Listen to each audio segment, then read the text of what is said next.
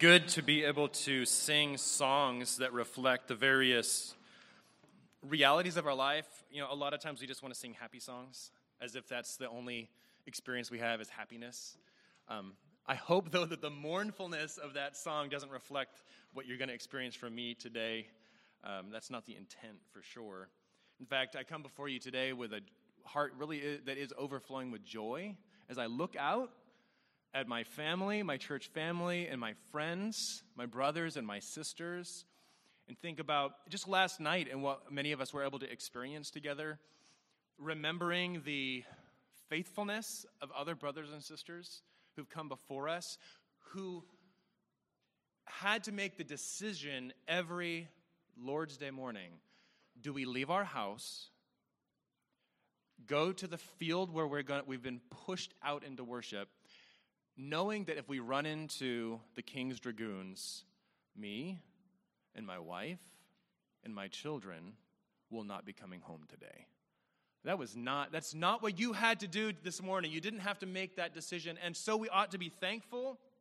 In fact, if you were to ask me, what are you thankful for, Dave? I would likely respond with the names of people in my life. My children, you all, my friends. I'm thankful for you. But if you were to ask me, what are the causes of the most pain and stress and worry in my life? Guess what I would say? You all. My family, my kids, my church friends. One of the best things in life are the people that God has given to us. And one of the hardest things in life are the people God has given to us. Can I get an amen, church? That's right, because y'all know what I'm talking about this morning. Relationships, though, are not man's idea. They're not man-made. The world in which we live, the structure of this cosmos in which we exist, reflects the character of the God who has created it. The art always reflects the artist. Think about that. We are the art, reflecting the artist. Relationships are not simply a good idea or a neat invention. We were created for relationship because God is a God of relationship. And you're thinking, probably, yeah, he wants to have a relationship with us. That's why he sent Jesus. That's not what I mean, actually, at this point, at least. This is a similar reality to the reality that God is not simply loving. Think about this for a second. God is not just loving. That's not how he describes himself. He is love. Love was not an invention of God that he just happened to be really good at. You know what I'm going to try today? I'm going to try this thing called love. Oh, wow, I'm really good at it. Now I'm going to ask that my creatures do the same thing. Love is a necessary part of who God is. And as the source of love, he's also relational. In fact, being relational is necessitated by the fact that he is love. Love requires an object outside of itself, which in the past this would not have been controversial. Now this is very controversial. Self-love, at the core of what love fundamentally is an impossibility. It doesn't exist. It can't happen. If you've heard about the insane idea of sologamy, so monogamy is having one spouse, polygamy is having multiple spouses. Anybody hear sologamy? It's a thing. Wow, none of you have heard of this? Solo marriage. Yes, Dan Davies is just incredulous. What? Are you really surprised? Come on. We're trying all sorts of new and fantastical ideas now. Sologamy, self-weddings. Yeah, I see some looks of gross. You're like, really? Yes. But we shouldn't just be going, well, that's silly, that's dumb, that's gross. We should be saying that's impossible. To marry oneself is an impossibility because marriage is a unique relationship of love, and because it's a relationship of love, it requires two people. Giving a gift to oneself is not giving at all. It's just spending.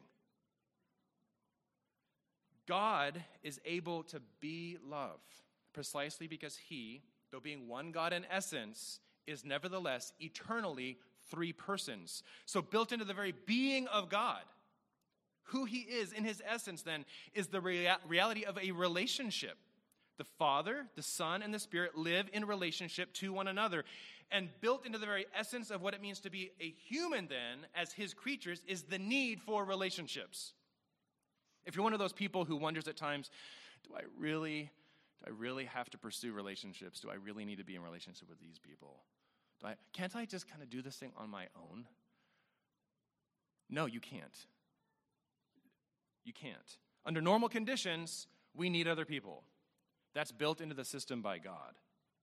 And so we're brought back into this harsh reality then, that while relationships with others are necessary, in fact, they can be some of the best parts of our human experience, they are also some of the hardest.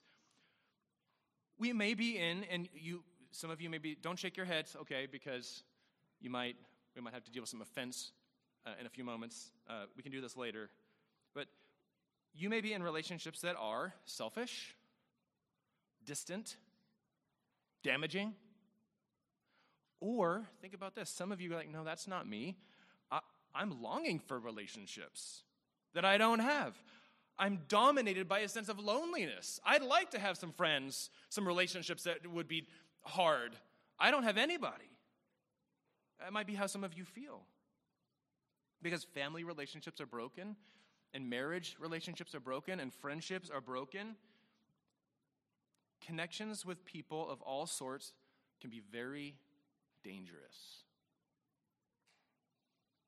If the primary goal of life, then, were to live as long as possible with as little pain as possible. So think about that. If that was the telos of our life, the goal of our life, I want to live as long as possible and avoid as much pain as possible, then one could make the case that the best thing to do would be here's three things you could do to try to affect that in your life. I'm going to avoid people altogether. That's number one. Number two, I'm going to limit the depth of any connections, always holding people at arm's length, never letting them in close. That's number two. Or number three, okay, maybe I'll let some people in close, but I'm going to curate those friendships, and I'm only going to allow connections to happen in my life with people of the highest caliber and the least risk. Those would be three ways, if the goal, live long and limit my pain.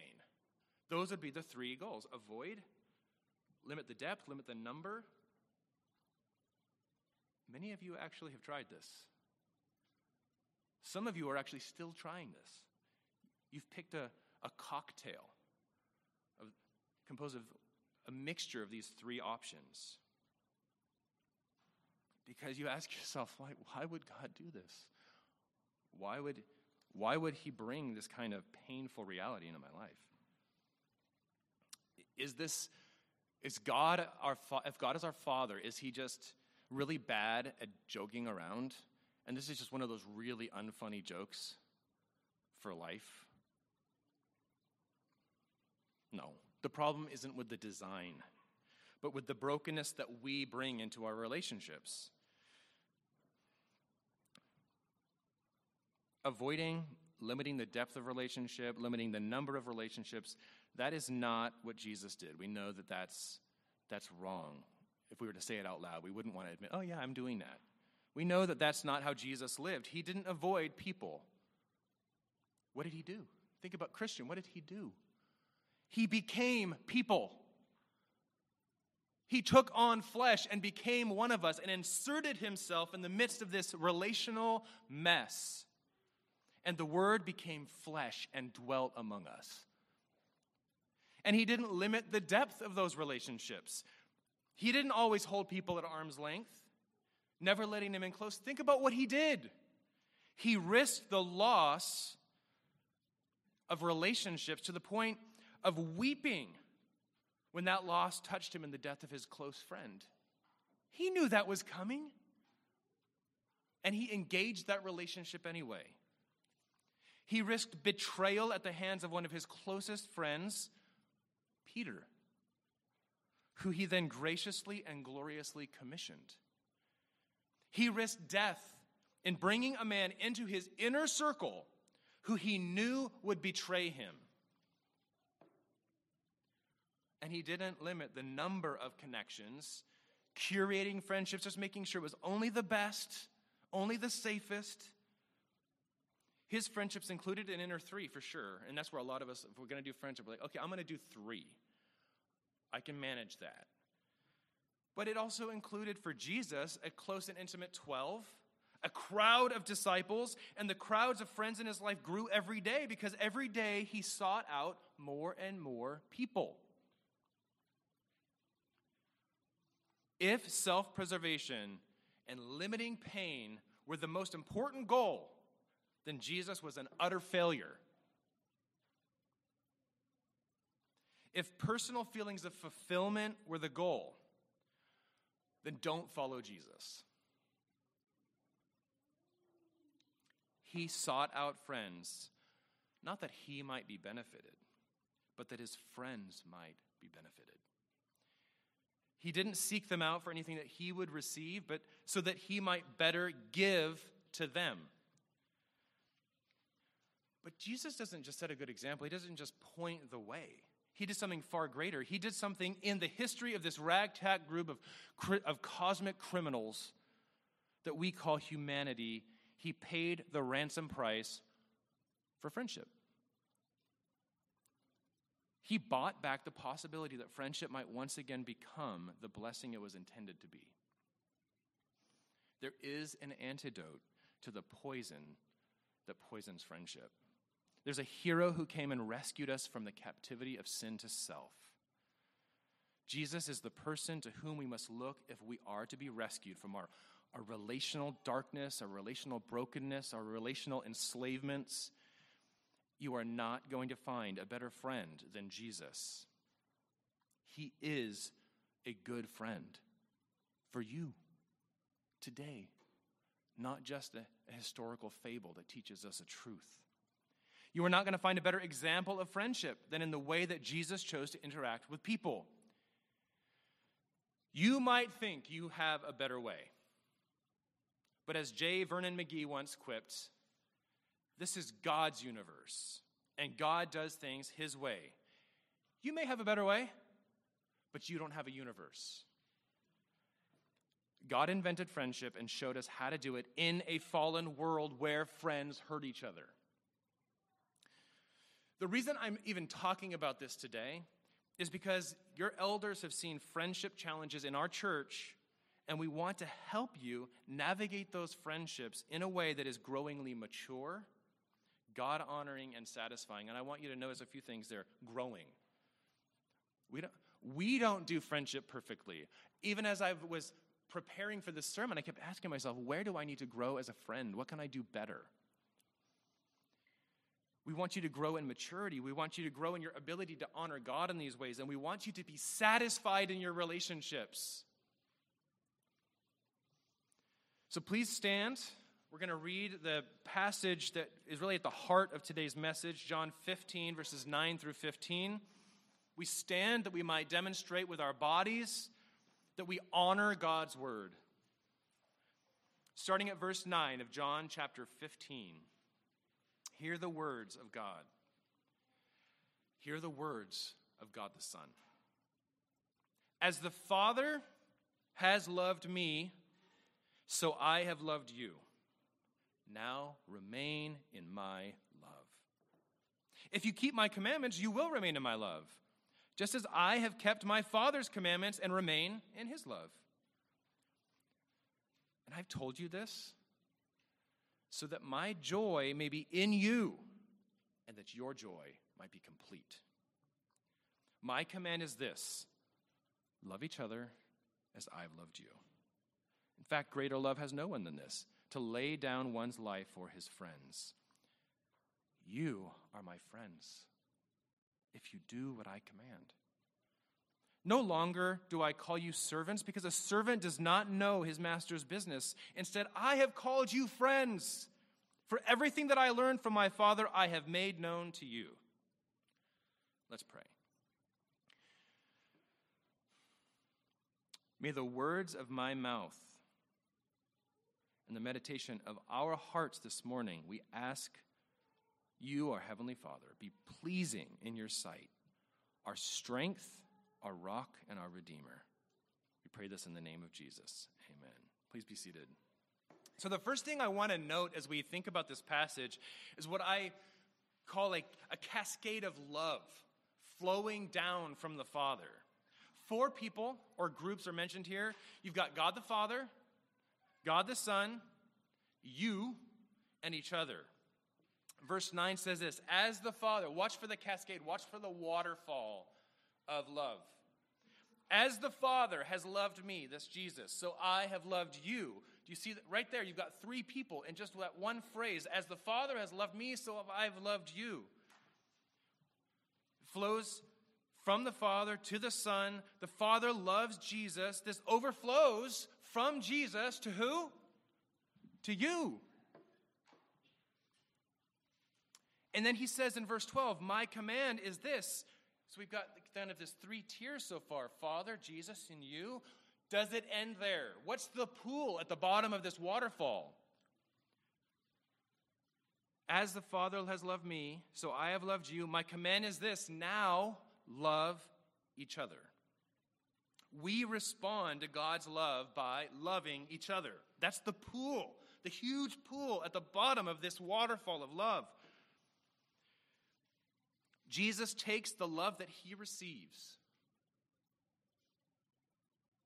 And what does he do with it? He loves other people. Because love always gives. Love always gives. Giving is the defining reflex of love. If you've ever been to the doctor for a physical, and he takes the little hammer, and you put your knee up, and he hits it, and without even you can try as you might to not kick, you are going to kick. The defining reflex of love is giving. If you've experienced the love of God, you are going to naturally desire to give. Love is ever expanding. It begins in the eternal love of God. You cannot contain it. It is ever expanding. It can't be contained, and so it overflows its banks. It is not a fixed commodity. And some of you might think, well, how could I love more?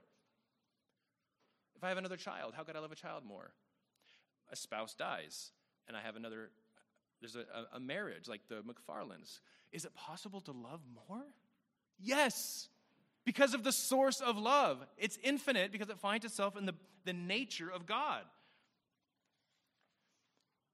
In a sense, because Jesus is love, and love expands and grows and overflows and reaches out for objects to love, in a sense, Jesus couldn't help but love. It's his nature.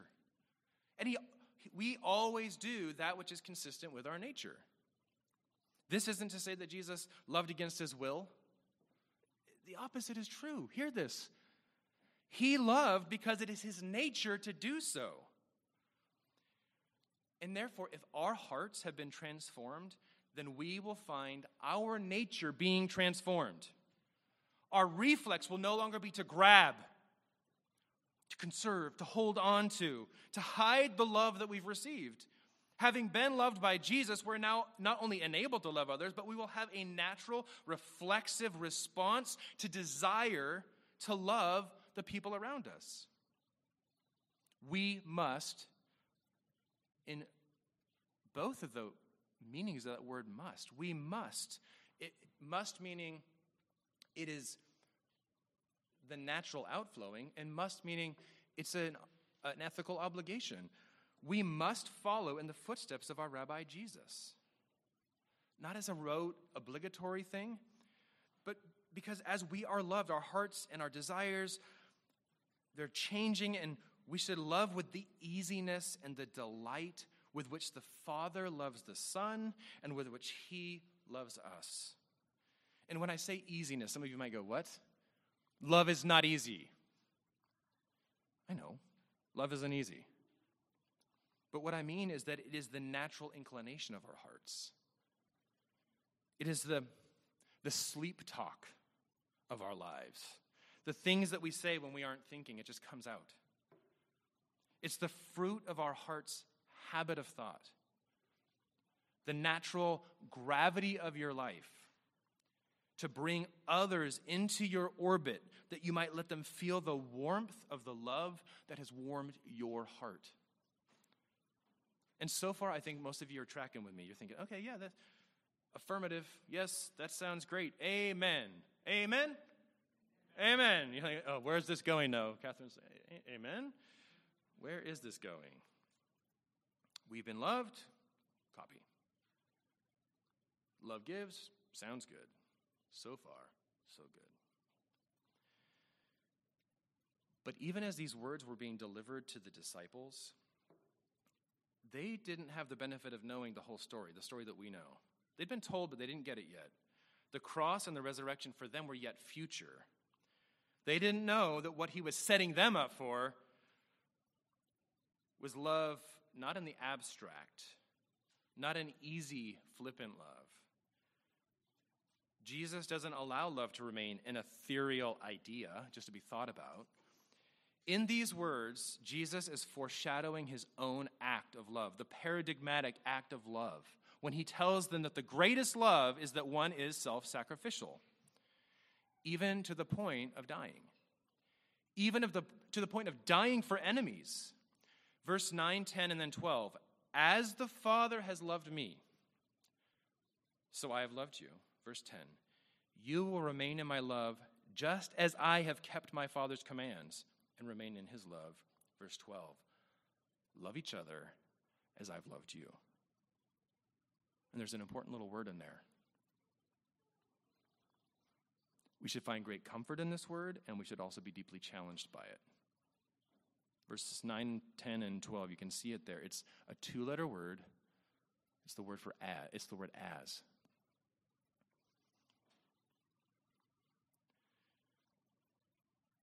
The word as indicates that we have examples to follow. We can look to the love relationship that Jesus has with the Father. The Father loves him, and out of that love, Jesus desires to obey his Father.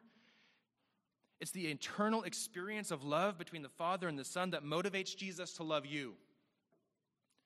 This is deeply encouraging, or it should be, because it's only the love of God that provides us with any hope as sinners who need to be made right with that God again. But this is also deeply challenging because the natural expectation then, if we have truly experienced the love of Jesus, is that we will do what Jesus does. It's the natural, eternal, dependable, inexhaustible experience of love received from our Savior and our King that motivates us to love. And that love is expressed, even as Jesus expresses it, through faithful, and this is the hard part, sacrificial, and here's another hard part, obedience. Love expresses itself through faithful, sacrificial obedience. Jesus wasn't a hypocrite. He doesn't ask us to do anything he wasn't willing to do. The command of God the Father to God the Son is to love to death. And Jesus says, hey, CVP, you're my friends if you do what I command. And we wouldn't be wrong to include all of Jesus' commandments in that you're my friend if you do what I command. You are my friends if you don't lie, if you don't lust, if you don't worship idols, if you don't covet. True, all true. It's a good mirror to hold yourself up to. Am I obeying Christ? Do I even want to obey the commandments? If not, then you're not being a good friend to Jesus. Maybe you're not even a friend at all. But the context brings what is meant by do what I command to a helpful and dramatic clarity.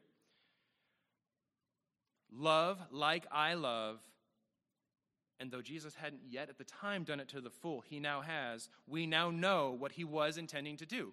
What was he intending to do? To die for his enemies. This is at the heart of the Christian life, and therefore at the heart of Christian friendship, which is the topic for today. Christian friendship, which is just another way of saying friendship in God's world, friendship practiced in a way that pleases and honors him, is a way of relating to people that, I've got 4 bullets here. Christian friendship seeks their interests first, sacrifices for their good, thinks about their desires and needs before our own, is willing to do this to the gloriously bitter end.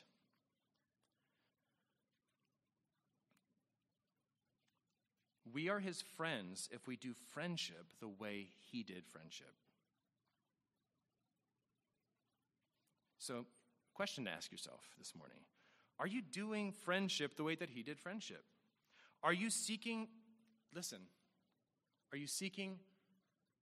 to love? When you think about what you don't have in your friendships, are you seeking to love or are you seeking to be loved? What did Jesus do?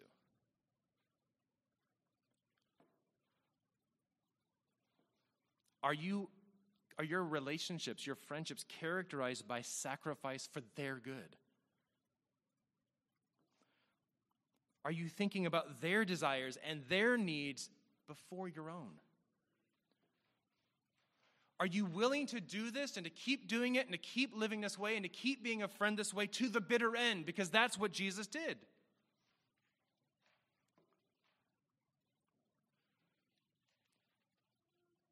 When you get upset with your friends, is it because you're not getting what you want? If you've got upsetness in your friendships, is it because you're not getting what you want? This goes for marriage, it goes for parent-child relationships. Does offense often accompany your friendships? When you think about the landscape of your friendships, is there a lot of offense there? Are you easily offended? Are you approaching friendship as a consumer or as a provider? Is giving and sacrifice with no expectation of return what dominates your approach to friendship, or is it the alternative? Think about initiating friendship. When we look at this text today, what do we see? Is God waiting for you? Is he sitting back waiting for you to take the first step? You don't even have to say anything, Presbyterians. Just shake your heads. Is he waiting for you to take the first step? No. I see one head. That'll do. No, he's not waiting for you. Being a good, true friend means you take the initiative. He set the example.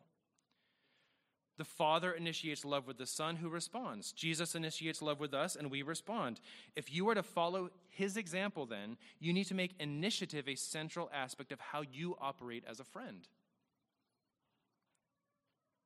That's often not what we do. We wait. If that person is a good friend, they're going to come up to me. They're going to do the work, and then I get to respond.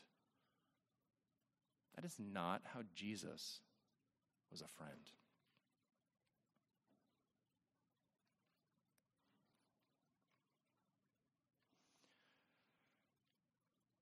The uncomfortable truth is that we are natural demanders and we're natural consumers.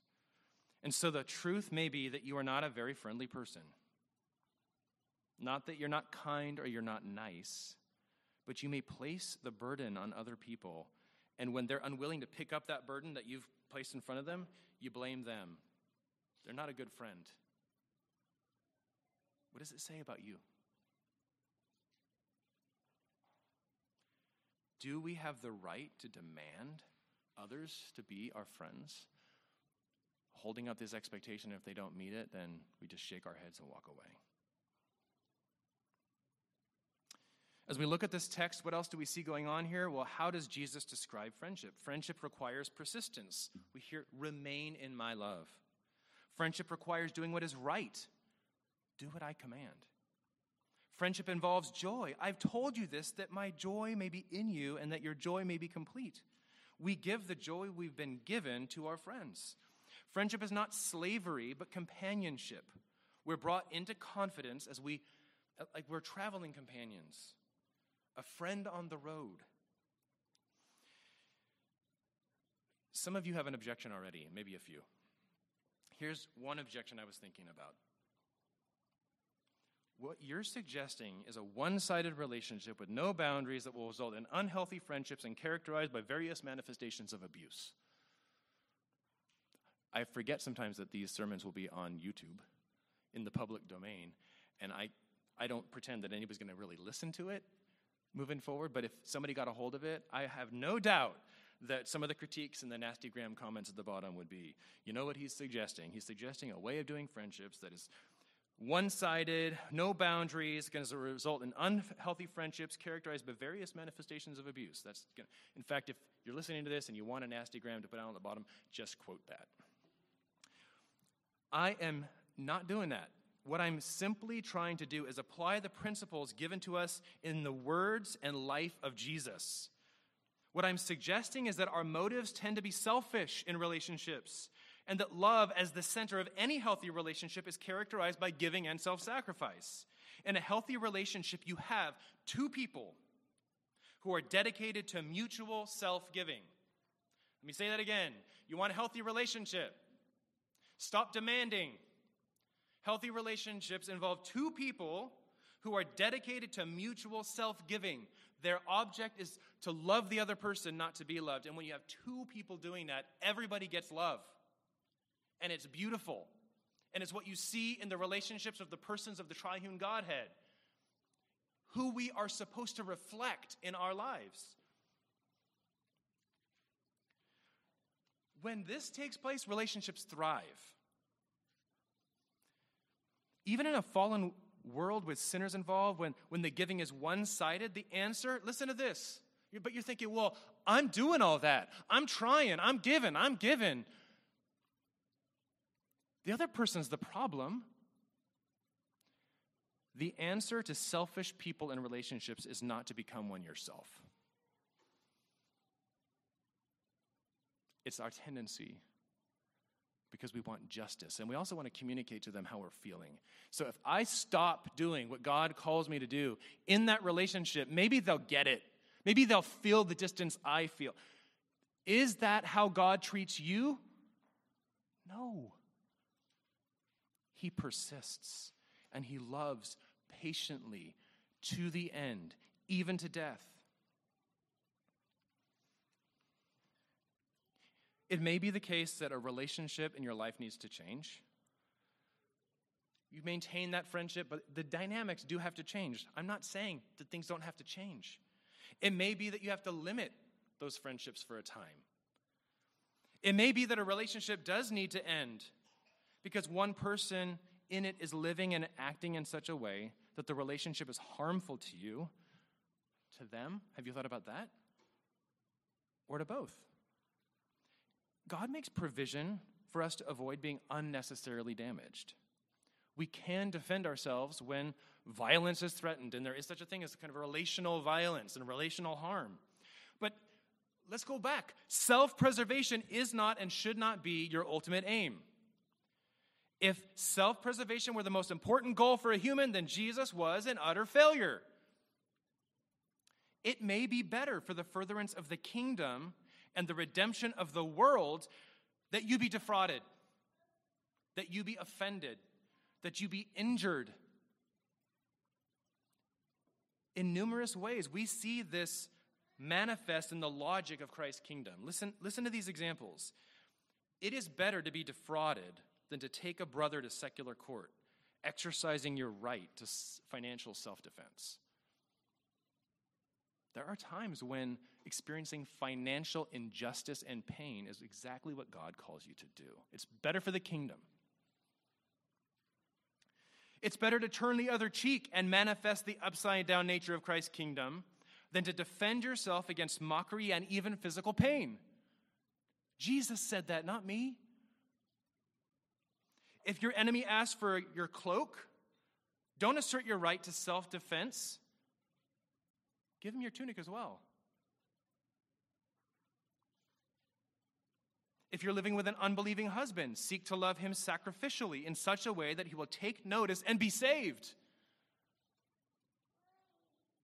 The paradox of the cross is that giving up our rights and our privileges can actually have far greater rewards, such as saving the souls of the perpetrators and actually bringing us more joy and giving God far more glory than if you were to just exercise your rights like a good American. Because you, Christian, every single one of you, I don't know all of you deep down to the core, but there's something that I know about each one of you, redeemed and blood-bought. You have the Holy Spirit residing in you, and because of that, nothing that happens to you happens except what is under the sovereign control of God for your good. You are far more durable, and you are far more able to withstand the challenges of friendship than you might feel. That should actually give you hope, and you should say, that was actually good news. But some of you are sitting there going, I don't like this, I don't like it at all. I'm telling you, you're stronger, not in yourself, but because you live in God's world, nothing happens to you accidentally. He gives it all to you, and He gives you the Holy Spirit inside of you, and you are more durable. You are stronger than you might feel today. I'm not suggesting that you endure unneeded pain or injury, but our world is creating snowflakes that melt under the slightest heat of pressure.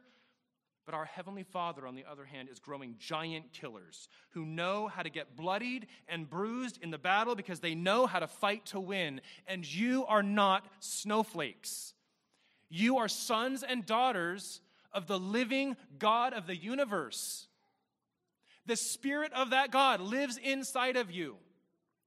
It doesn't mean that you're not weak, but if God calls you into a difficult relationship, your first response should not be to flee. It should be to ask God, what do you want me to do? How can I best honor you? How can I best love this person? And if that involves pain and loss and death, guess what Jesus did for you?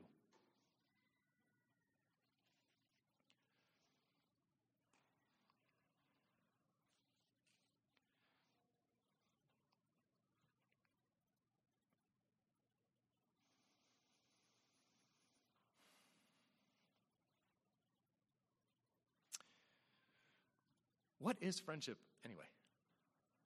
Friendship comes in all shapes and sizes. It's as varied as the people that comprise them. A helpful rubric for friendship is to view it as a mixture of three things. And there's lots of other ways that we could talk about friendship, but I found this helpful. Three things comprise different varieties of friendship depending on which ones are present and to what degree. Association, loyalty, and affection. Association, loyalty, and affection. If you want to know what kind of a friendship do I have, you can say, well, what's my association to this person? Is it just built around association? Do I have loyalty to this person? And what's the nature of that loyalty? And do I have affection for this person? And what kind of affection or what degree of affection do I have for this person? So if we have friendships that are based solely on association, we tend to call that in our culture acquaintance. You may shop at the same store and see each other weekly. You might share a few pleasant words. That would just be a friendship of association. You could define it, or you could use another word, just call it an association. And honestly, sometimes that happens here. Oftentimes that happens here. Somebody can be coming to this church along with you for years, and you really, practically speaking, are just associates, just acquaintances. But Karen and I, early on in our marriage, we went shopping every Thursday night and began to build a relationship of sorts with the checker there named Glenn. Over time, we learned about his family, we learned about his wife, we learned about his hobbies. We watched him as he was on his weight loss journey and were able to encourage him. This was more than a mere acquaintance, but it certainly didn't rise to the level of deep friendship. But it was more, right? Can you see how there was more there than just, hi, yes, this is on sale. Make sure that I get my coupon processed through the register. We were learning about this person and demonstrating a certain level of affection for him. We may have a friendship that begins as an association around a shared loyalty to or affection for a hobby, a business relationship, But as long as that loyalty or affection is just aimed or grounded in the hobby or the business obligation and not to the person, our friendship will be as strong as our affection for that thing rather than the person. And so if you lose interest in a model airplane, you model airplanes, that was the hobby that you were involved in, then as soon as you lose interest in the airplanes, you lose interest in those friendships. And you've seen that happen in your lives where friendships fade because the loyalty wasn't to the person, but to the shared interest. Which, by the way, is a good warning. Be careful about as you're assessing your friendships, why are we really friends? And if it's all about these associations and there's no loyalty beyond that and there's no real affection, don't be surprised. That's not necessarily bad. Those kinds of acquaintances are a real part of life, and that's not a problem in every situation, but don't be surprised when that association fades. Some friendships have strong loyalty and association, but no affection. A good example of that from the scriptures is David and Joab. Joab was loyal to David as his general, certainly associated with him, but there was no affection. But then there's what I think we all long for. We long for the kind of friendship that we would call a deep friendship. And you see that in David and Jonathan. Of course, they were associated with one another. They had loyalty to one another, and they had deep affection for one another. But one problem that people often get into, and this is happening here, so if I've lost you, come back. It's a problem that we often get into. We set up the wrong expectations for friendship. This is often because we approach friendship like it's a simple object, like a square. A square is a plane figure with 4 equal straight sides and 4 right angles. Very simple, very concrete, very limited. You change any of those features and it's no longer a square. A square is a plane figure with 4 equal straight sides and 4 right angles. That's a square. Any shape that misses this narrow definition is rightly rejected as a square. But friendship is not like this. And many of you have been treating friendship like this, and you're disappointed all the time. And your friendships are damaged because you're treating friendship like squares. Friendships are more like flowers. And our lives are like the path that wind through a garden. Gardens are full of a huge diversity of flowers, and flowers come in all shapes and all sizes and all heights and all scents. I just found, as we were planting wildflowers for Karen, I found this new flower I never knew existed, and I don't know why we don't plant more of them. They are amazing. They're called zinnias. To reject a zinnia, say, it's not a flower, because it lacks the scent, the thorns, and the familiarity to you of a rose would be to miss out on a beautiful flower that God has given you to enjoy. And like a garden, you may pick a flower to carry close to you for a time, but it may need to be planted somewhere else along the way. Some flowers will be closer to you, others will be farther away as you walk through that garden. Some flowers have scents that you more naturally are inclined toward, and others not so much. And like flowers, friendships change and grow, and they mature, and they sometimes wither, and they sometimes die. But we set ourselves up for a lot of disappointment if we don't recognize the diverse and the dynamic nature of friends and friendship. Don't expect friendships to stay the same. Don't try to fit all your friendships into one little shape. God didn't design it that way. And if you're expecting that, you're only going to be disappointed over and over again. They can grow and become lovely and beautiful and better over time. They can need to change for fine reasons or problematic reasons, but don't expect them to stay the same. Even in God's perfect world, they weren't intended to be that way. Sometimes friendships change simply because of a change in circumstances, and those changes are totally fine, just sad. When Phil Olson moved away, many of you heard him speak at the memorial service. I didn't lose a friend, but our friendship did change. Distance from one another, even with communication technology, will change a friendship. And change isn't always bad. It just can be sad. That's okay. When the Flickingers moved away, I don't know who else kept in touch with you. Ted and the Joneses have done a spectacular job of staying in touch with you and making points to go visit you, and that's beautiful and good. And the rest of us, probably not so much, right? And and I don't know how the Flickingers feel, so maybe we'll need to chat after this, but let's assume the Flickingers knew, friendships are like that. They change, and distance can change the relationship. They have a choice. They can either be bitter. How dare you not maintain the same level of friendship with me, even though I'm 2,000 miles away and we don't see each other every Sunday and we don't do anything during the week together?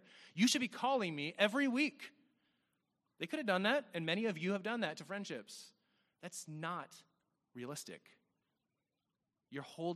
If you're doing that kind of thing, you're holding people hostage to your own unbiblical definition and expectations of friendship.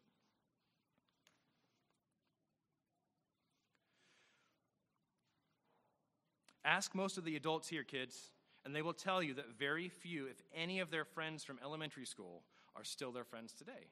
It doesn't mean they weren't friends. That's not necessarily a sign of a problem or of sin, but of the dynamic, changing nature of friendship. So some of these principles are by no means all the principles that you can bring to bear in your friendships. But we should be considering them as we think about and engage in friendships. I want to take some time now to think through how to apply these to some common problem areas. My desire here is not simply to annoy you.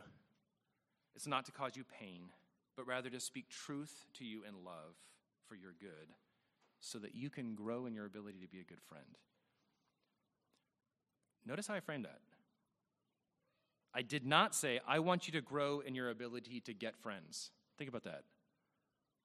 I don't want you to grow in your ability to get friends. You see how that flips? It's a very common thing to do. We've flipped the whole process on its head when we do that. I want you to grow in your ability to be a good friend. And guess what happens when you are a good friend? You get friends. So problem number one, and maybe this describes you, I don't have friends. I want them, maybe, but I don't have them. And I'm not addressing here the situation where for a season or a short time you struggle to find friends. Maybe you moved and you need to develop friends. You may be providentially limited in the number or quality of the people available to you. It's not what I'm addressing. What I'm addressing here is the person who over time seems to always struggle to find good friendships. If the struggle is consistent, it is not wise to point your finger around at the world. The problem is likely what we see in Proverbs chapter 18, verse 24. So if I've already offended you, go ahead and write that down, Proverbs 18, verse 24. It says this. I'm going to quote the King James because I like the way it puts it. A man that has friends must show himself friendly. And there is a friend who sticks closer than a brother. That last part we have often heard. There's a man who sticks closer a friend that sticks closer than a brother. But listen to the first part again. A man that has friends must show himself friendly. So here's a question to ask. This describes you, I don't have friends. I want them. Here's a question to ask as you think about your approach to friendship. Am I interested in getting a friend or being a friend? And I hope by now you should go, okay, I see what's going on here. The problem is that I'm so concerned about getting friends, I'm not concerned about being a friend. Question number 2, to what extent am I self-serving in my desire for friendship? Number 3, am I lacking initiative? Remember earlier when we saw the friendship that the triune persons of the God have with each other, and that's reflected in their relationship to us? He takes initiative. It's one of the cardinal aspects of Christian friendship, of people who are taking initiative to be friends. Am I lacking initiative? Generally requiring that others take initiative toward me, thus placing what we already talked about, that burden on others, and the work primarily on others to prove that they're friendly. to what extent are you, this is a hard question to ask, but it's a vital question to ask. If you're struggling to find friendships, especially deep ones, to what extent are you not being a good friend? A man that has friends must show himself friendly. Matthew Henry, in his commentary on this passage, says this. So if you don't believe me, listen to Matthew Henry. He's older, wiser, certainly than me. Solomon here recommends friendship to us and shows, number one, what we must do that we may contract and cultivate friendship. You want friends? How do you contract and cultivate those friendships? Would we have friends and keep them? We must not only not affront them or quarrel with them, but we must love them and make it appear that we do so by all expressions that are endearing, by being free with them, generous, pleasing them, visiting them, and bidding them welcome. And especially by doing all the good offices we can and serving them in everything that lies in our power, that is showing ourselves friendly. The most common reason that people consistently struggle with making friends is that they forget that the first principle of any healthy relationship is self-giving love, not self-serving demand. If this describes you, understand that other people quickly pick up on the demands that you're placing on them to carry the burden of friendship, and few people want that kind of lopsided friendship. If you think this describes you, then prayerfully consider the questions that I posed above. And if you're not sure, or you're angry, then let's have a conversation. You have elders to help you with this, help you think through this. Okay, problem number 2. I'm not content with the friends I'm sorry, no, that's the opposite. Okay, problem number 2. We see this too. I am content with the friends I have. New people would disrupt my friend group. I don't have a need for other friends. You see that on the one hand, we got people who are struggling to find friendship. On the other hand, I'm perfectly content with the friends that I have. I'm good to go. Is it wrong to be content? No. Is it wrong to be content with the friends you have? No. Not in itself. But what is at the heart of this attitude? For somebody to say, look, I'm perfectly content with the friends that I have. I don't need any more friends. What's the heart attitude that's being expressed there? It's self. This kind of contentment isn't satisfaction with God and what he's given to you. It's a counterfeit contentment. Our contentment should be, God, you have given me what I have, and if you never changed anything, I would be content with this. Rather, this is a self-satisfaction that all your needs are met, and that's really all that matters. This attitude forgets that the heart of friendship is love, not love generally defined, but love given its shape, character, and goal in what Jesus said about it and how he lived it out on the cross. If you are self-content with your friendships, if you've closed yourself off to other people, if you're not even thinking about other people when you're planning and organizing things and you're wondering what you're going to do that day, and you are just not thinking about anybody except your own little group, if you are self-satisfied, then you're not operating the way that Jesus operated. And operates, by the way. He could have been perfectly satisfied listen to this, think back to the relationship he has with the Father, Son, and the Holy Spirit. He could have been perfectly satisfied for eternity in the perfect relationship he had with the Father and the Spirit. A friend group of 3. Yet he chose, because he is love, to pour himself out into the lives of you, difficult, intransigent, excuse-making, challenging people with so much potential, made in the image of God, dignified, valuable. He saw the joy set before him, and it was you. And so he left the contentment that he had in his little friend group, and he became your Savior and your King and your friend.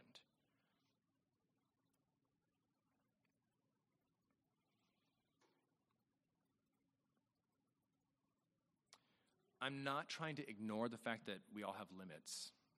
We are finite. I often feel the weight of the relationships I already have and the stress, genuinely, at the idea of more relationships to cultivate.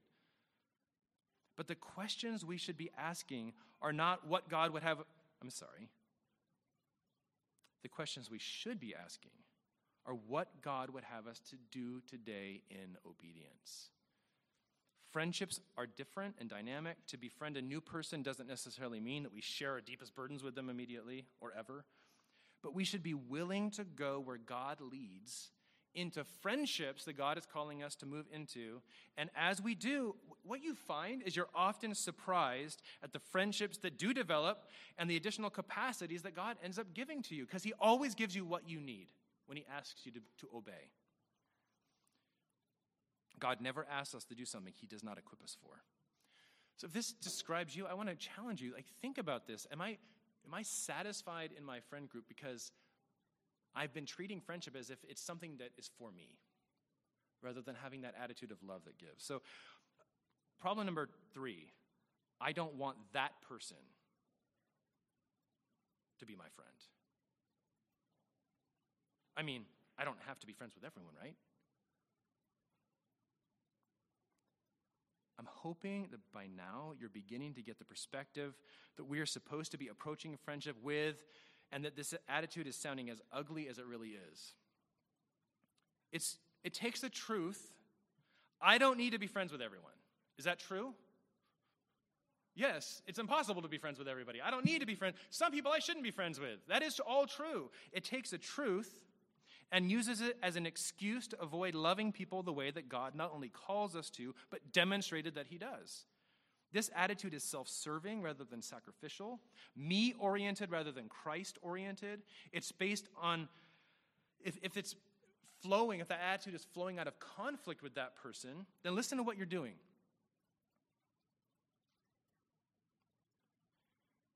It's hopeless, a hopeless form of avoidance that guarantees that you will never see God's ability to transform and to reconcile.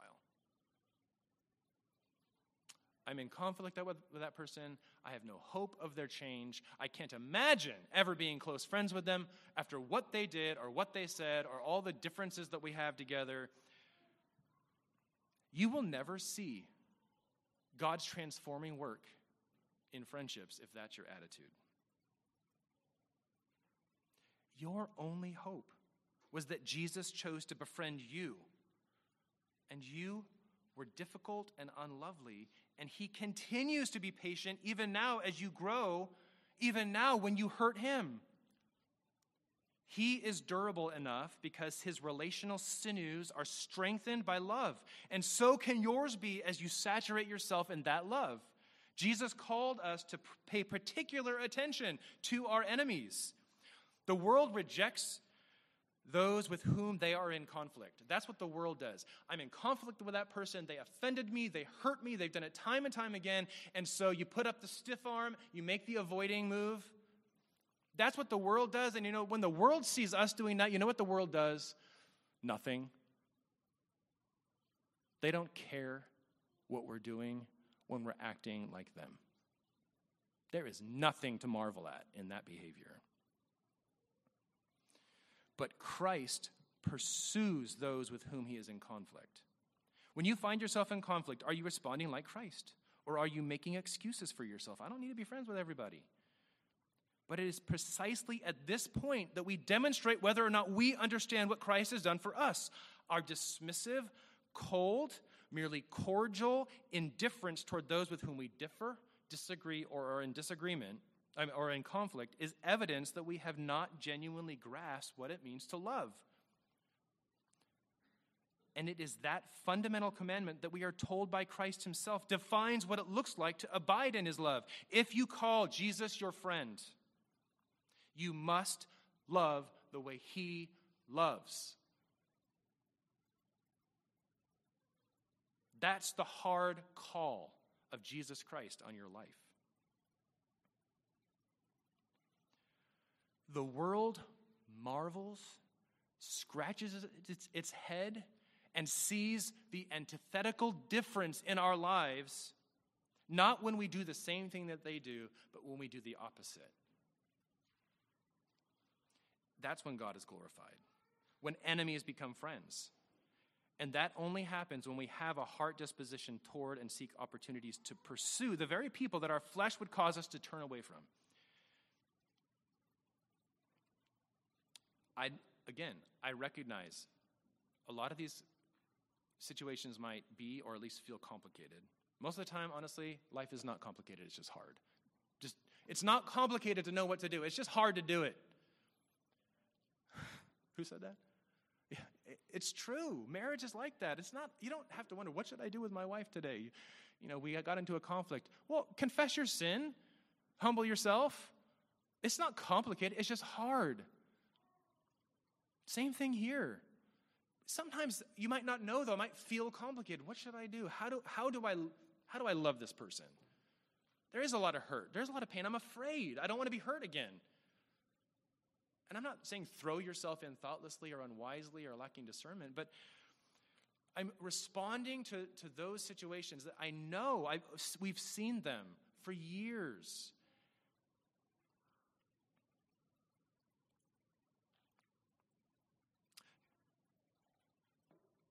Problem number 4, I never have conflicts with my friends. We always get along. Okay, why is that a problem? Why is a lack of conflict among friends a problem?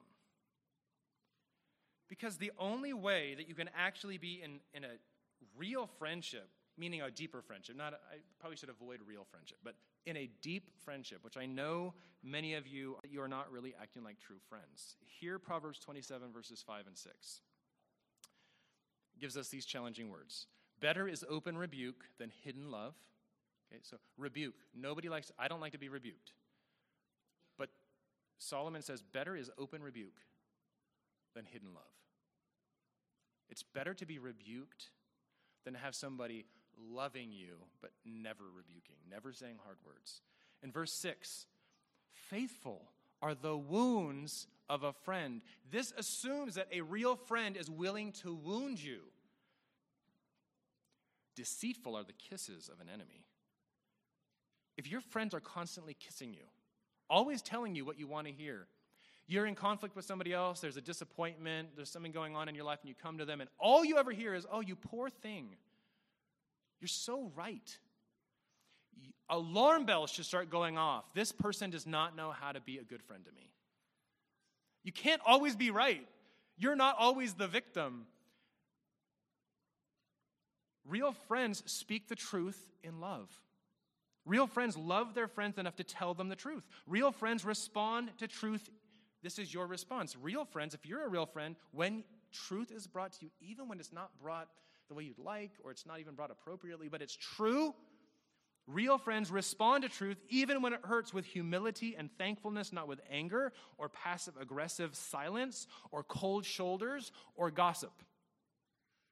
Real friendship is not defined by a lack of conflict or a lack of disagreement, but by good conflict that is resolved well, or even bad conflict that's resolved well. Jesus was the best of friends, and he spoke hard words regularly. When a friend brings a hard situation to you, hard words, and the picture is what I already mentioned. You're the friend, you go to somebody, and you bring them a problem in your life, and all you ever hear is, man, you're right, they really hurt you. But there's never any gentle correction. If you rarely ever stop to ask yourself if your friend may be in the wrong in some way, if your tendency is to take sides out of a sense of loyalty to them, you're not being a good friend. You're forgetting that your first love and loyalty is to your friend Jesus. He is the truth. We are to love the truth. And the truth is that we must truly love our friends. If you're constantly kissing your friends, then you're not acting like a friend, you're acting like an enemy. Well, but what if I speak the truth and my friend gets angry? Is that a possibility? Absolutely. Why are you so scared of their anger? Shouldn't you be more afraid of God's anger? This is an example of fear of man rather than fear of God. Fear of man is a sin. And fear of man makes for really, really bad friendships. What if I speak the truth out of a desire for good and they reject my friendship? Well, real friendship, like the rest of life, takes faith. We must trust God that when we honor him in thankful and faithful obedience, he will walk with us and he will bless us. And even though this might be through difficulties and disappointments, you may lose a friendship. But if this is because you are being true to your friendship with Jesus, then you leave the consequences to him and you let him sort it out. The last problem that I wanted to address today is I don't have a best friend. Man, I really wish I had a best friend. I see all these other people on Instagram talking about their besties. This is actually one of the most damaging and unhelpful misconceptions about friendship that I've seen. Many of you have either been deeply saddened that you've never found a best friend. Others of you have been profoundly disappointed or hurt by someone who was your best friend and is now not. This change may be through nothing sinful, but simply the natural flux and change of life. If I didn't have my twin brother in my wedding, it would have been Phil. I would have, if you'd asked me who's your best friend, I probably would have objected even at that time. I don't like, that's not a helpful way of thinking about friendship, but I probably would have picked him at the time. Is he now? Does he hold that same sacrosanct location in my friendship life? No. A lot of you, when you experience those natural changes, get really upset. I can't believe this relationship changed. We were besties. That should never change. Besties for life. Where did you come up with this idea? I need a best friend. Where do you even get the idea that that thing exists? Is it from the Word of God? I'm willing to eat crow if you can find it for me. But not even David's relationship with Jonathan. Do we hear they were best friends? We know that they were close friends. There's no need to rank your friends so that one always feels superior, special, and anyone outside that status feels less important. When we create this special status, we set ourselves and our friends up for pride, for envy, and for dissatisfaction. In fact, many people, listen to this, because you've experienced this, especially gals. I'm going to be very politically incorrect, but this happens a lot in your relationships. Many times, this best friend status is used as a way to manipulate friends. Be on guard against this in yourself and with your friends. You can use it, well, if I start treating them this way, it's going to have this effect on this other person. Ooh, I can manipulate this person by letting them know if they treated me this way or they did this for me, they get this special, elevated status. I know some of you have experienced this. Stop looking for a best friend. Stop referring to one person as your best friend. Talk about the special relationships that you have. Enjoy the variety of friendships that God gives you, some of which are closer and deeper than others. And be okay with the changes that come over time. If you avoid this pitfall, you will find that you're a better friend and your friendships are better. And I lied. There's one more. It's too good not to talk about. Number 6, and I promise this is last because it says conclusion on the next page. My friendships are filled with drama, often seeming to lead me away from Christ or at least to keep me immature. And maybe you're not actually thinking about that, but as you think about, well, yeah, my relationships often are filled with drama. Well, then, you know what's happening? They're keeping you immature. They're not leading you toward Christ. You're either stagnating or falling away. Friendships do not have to be filled with drama. No matter what you've heard in the songs, or no matter what you've seen in movies, no matter what Instagram, Facebook, or any of the other social media outlets tell you as you're watching, you're like, oh, wow, there's a lot of drama here. Yes, friendships are often hard and there are challenges to work through, but persistent drama is a sign of bad friendships or that you are a bad friend. It can and must be fixed either through maturing together or separating. If you're telling yourself that drama is normal in friendships, that means that you don't know any better because you've surrounded yourself with poor friends, or you don't want to change and are using this as an excuse to not have to change. Some people just like drama. It gives them a sense of meaning and importance. If that's you, it's a sin to be repented of.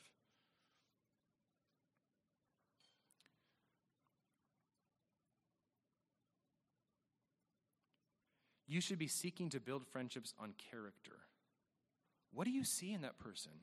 What do you see in that person that you see that they could grow into? So there is a potential. You don't have to be friends with perfect people. That's going to be impossible. But when you look at people, why are you choosing to be friends with that person? Do you see their character? Or do you see the potential in that person and you want to be helping to water that and to bless them so that they might grow into what you see that they could be?